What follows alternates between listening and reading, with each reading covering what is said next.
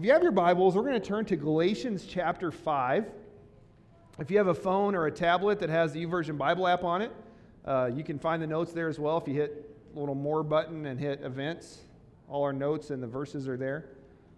Well, we've been doing a series called Big Church, and we've been talking about the church all over the world and the impact it makes, and we've been looking in the book of Acts at how the church became what it is today. Well, today's going to be the last message in this series. We're going to wrap this up today. And today's going to be a little different, but I want to talk about the impact the church is making in the world today. And I know there's a lot of people in our society today that say the church is no longer relevant, the church doesn't matter anymore, what you believe as a Christian doesn't matter anymore, but we're going to see that it really does matter. The church is really important in the world today. And the church has the answers that people are looking for. How many of you know that? Yep. Jesus is the answer to what we all need, right? Yes. All of us that have given our lives to Christ, we've realized that at some point in our lives we need something more than we have. And Jesus is that answer. So I was reading some stuff by a pastor named Andy Stanley. We've watched a lot of his videos at church. That's where I got some of this information from this. But in a book by Philip Yancey, he has an interview by a man named David Aikman. David Aikman was a writer for Time magazine, and he was the chief in Beijing, China. David Aikman was interviewing a man. They didn't put his name in here because he didn't want his name out. But this man was a social scientist. He studies culture. And so this man was in China, and he studies cultures for the Chinese government. And they were trying to figure out what makes America so prosperous. Why is America such a great power in the world? And so this guy said, we studied, and this is a quote. He says, one of the things we were asked to look into was what accounted for the success, in fact, the preeminence of the West all over the world. We studied everything we could from the historical, political, economic, and cultural perspective.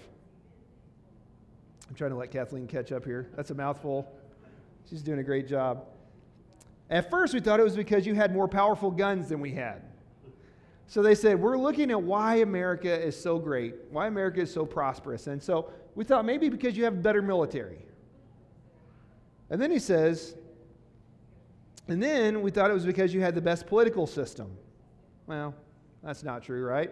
That's not what makes us great. We do have a great political system, but that's not what makes us great. Next, we focus on your economic system. So maybe it's capitalism that's made America so prosperous in the world. And then he says this, and this is amazing, guys. This is coming from a social scientist in China who grew up in Maoism, which is the cultural religion of China. And he says, but in the past 20 years, we've realized that the heart of your culture is your religion. Christianity, that is why the West has been so powerful. This is a Chinese social scientist saying, we understand the reason America is so blessed is because of Jesus. Isn't that amazing? I was blown away when I read this. Then he says this, the Christian moral foundation and the social and cultural life was what made possible the emergence of capitalism and then the successful transition to democratic politics. We don't have any doubt about this. We don't have any doubt that the reason America is so blessed is because of Jesus, because Christianity is in our mainstream. Now listen to this. He goes on to say, studies by Chinese sociologists reveal that in rural areas where traveling evangelists, we call them missionaries, introduce Christian faith, opium addiction goes down, crime drops, and Christian families grow wealthier than their neighbors. Isn't this amazing? So where people turn to Christ, good things happen. We've been saying this for 2,000 years, right? This is what Jesus has taught on earth. And then they go on to say in 2009, the human rights organization Freedom Watch certified 89 countries that are free.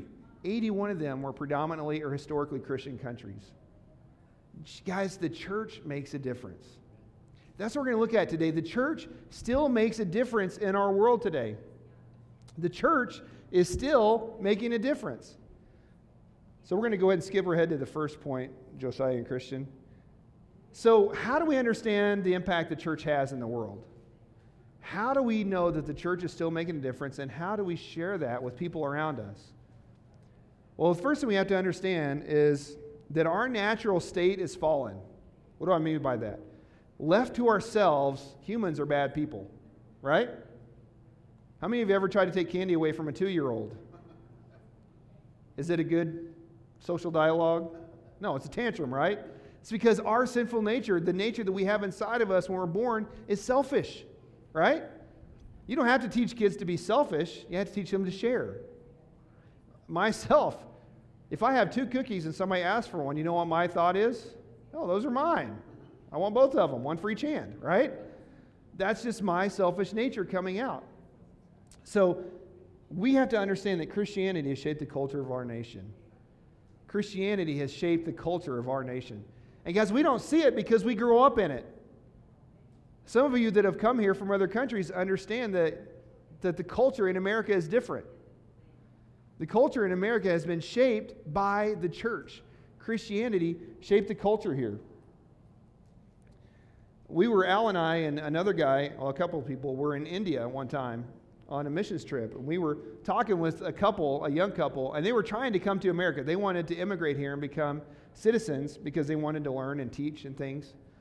And we asked them, they came and visited America once, and I think they went to Manhattan when they came.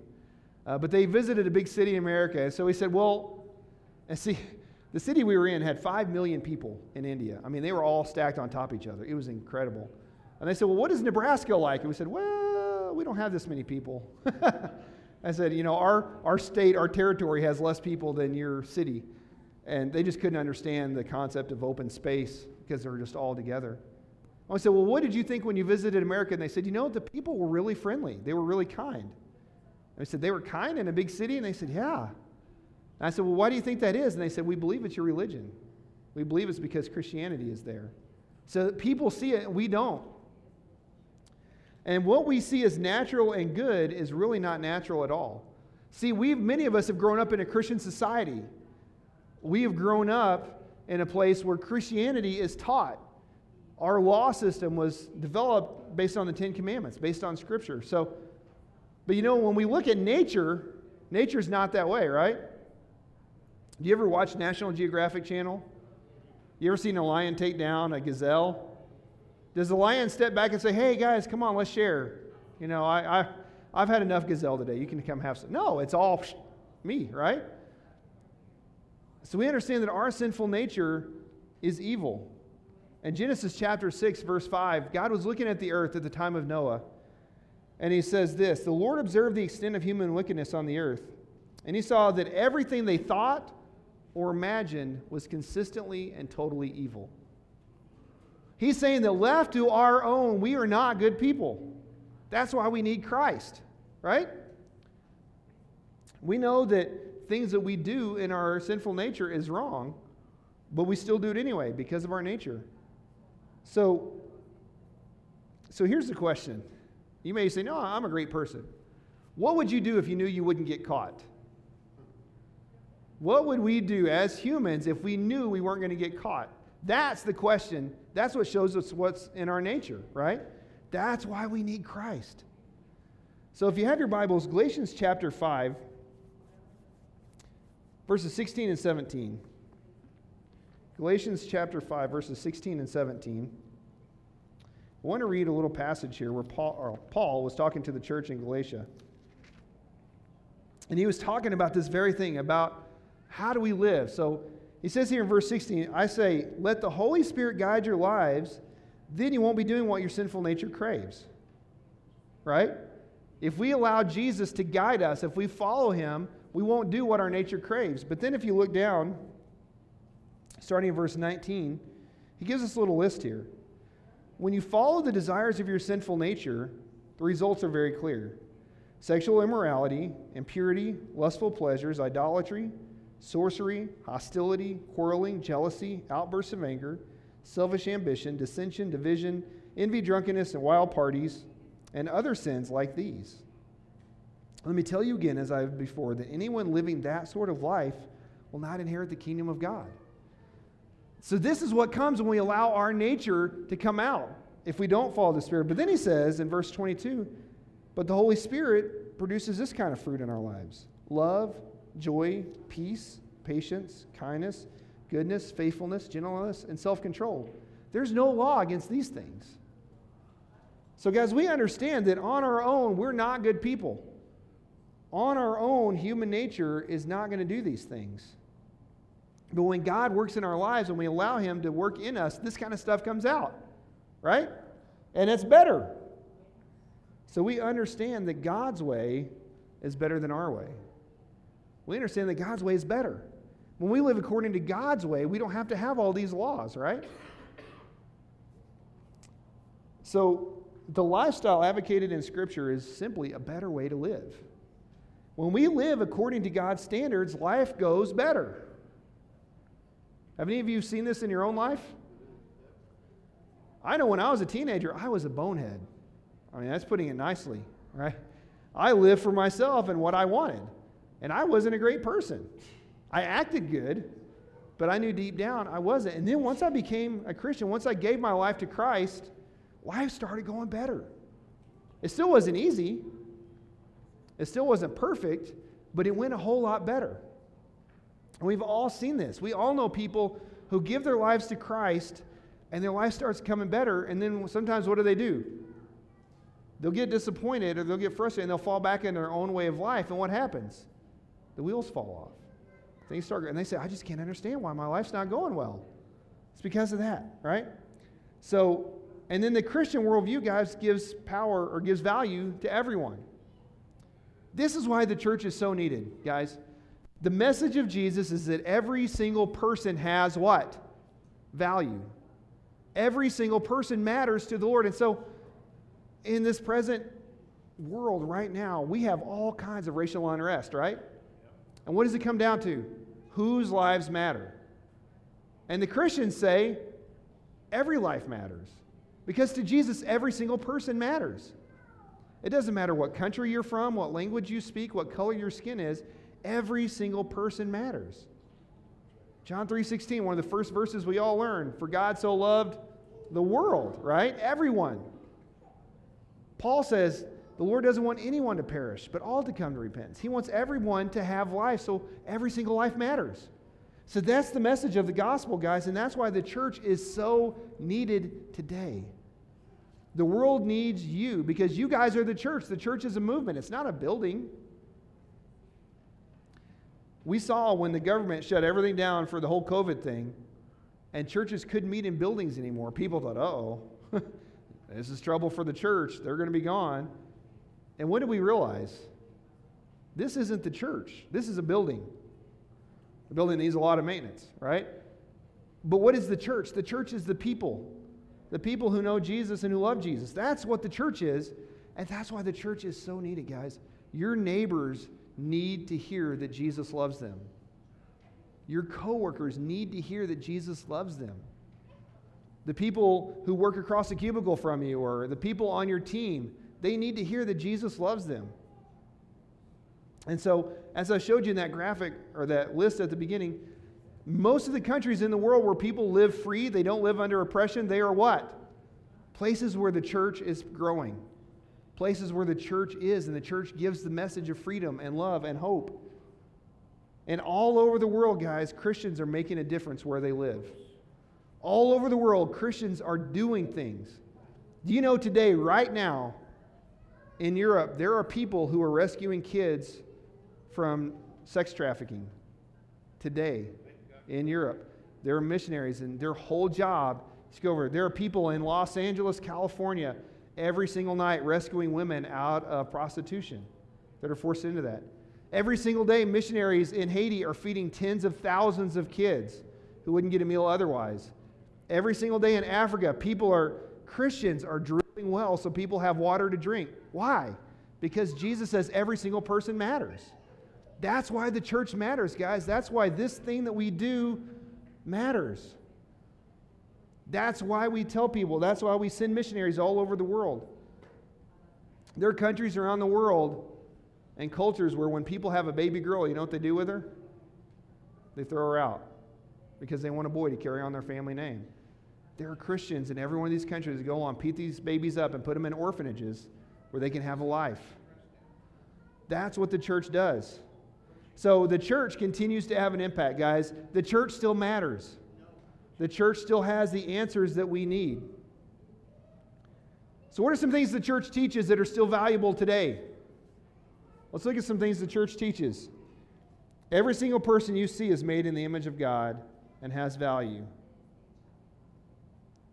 Jesus tells us the powerful should serve the powerless. What did Jesus say? If you want to be the greatest, you have to be the what? The least. If you want to be first, you have to be last. If you want to be the leader, you have to be the servant. We teach this. We teach this to athletes. We teach this to other people. If you want to be a leader, you first have to be a follower. If you want to be the best, you need to serve. If you want people to look at you for leadership, you need to teach. This is what Jesus taught. Forgiveness. Jesus teaches to forgive because God has forgiven us. Is this natural? No. What do we want to do? We want revenge. If Gresha backs into my car, I want to back into hers, right? But that's not right. That's not what you do. You forgive. Gresha's wearing a really bright shirt. It just caught my eye as I was looking. Bright yellow. Jesus tells us to give to those who can't pay us back. He tells husbands to love their wives sacrificially.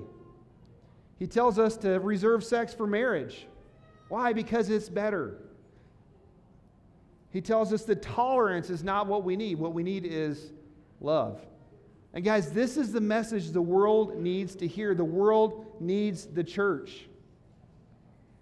So what happens if the church is taken out of the equation? Guys, what would happen to Lexington if every single church was shut down and there were no more Christians? What would happen? It would be rough, right? You look at the former Soviet Union. They said, we don't need God. They tried to build a culture without God, and what happened? It imploded. What happened to the Roman Empire? The Roman Empire was the greatest empire in the world. What destroyed it? Themselves. They imploded because they tried to build their world on them.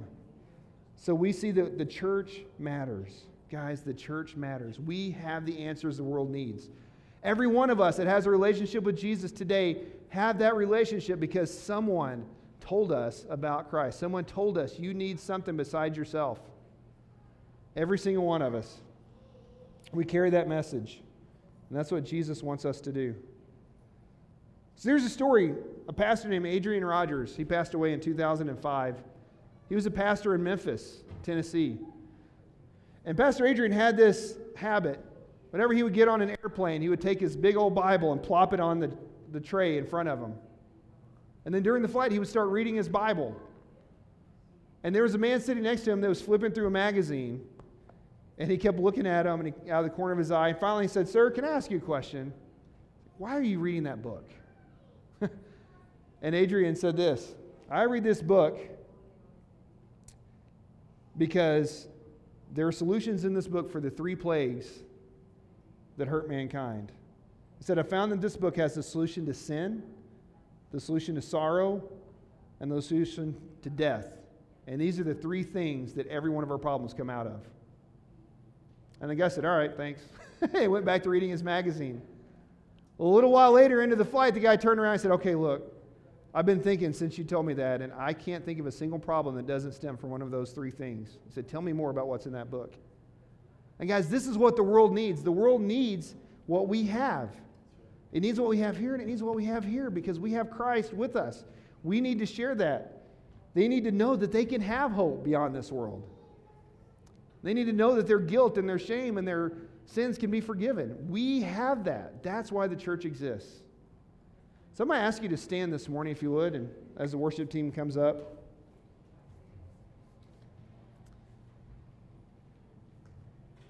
And we're going to pray this morning.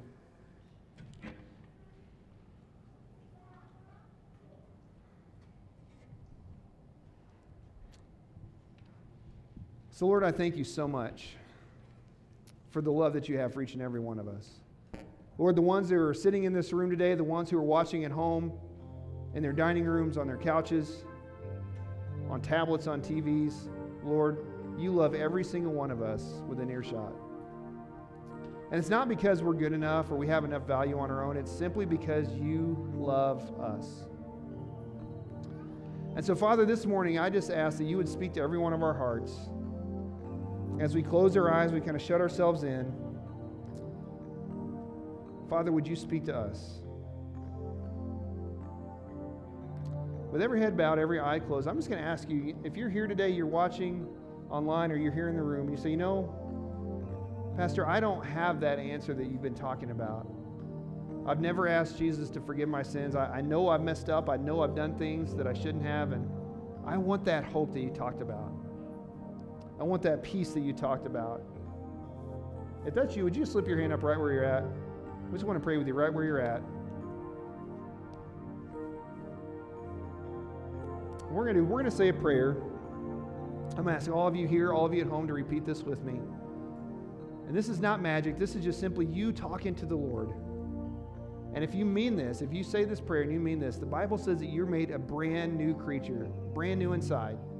It said every mistake you've made is gone, and you're brand new. So everybody pray this with me. Dear Jesus, thank you so much for loving me. Thank you for coming to this earth and dying in my place.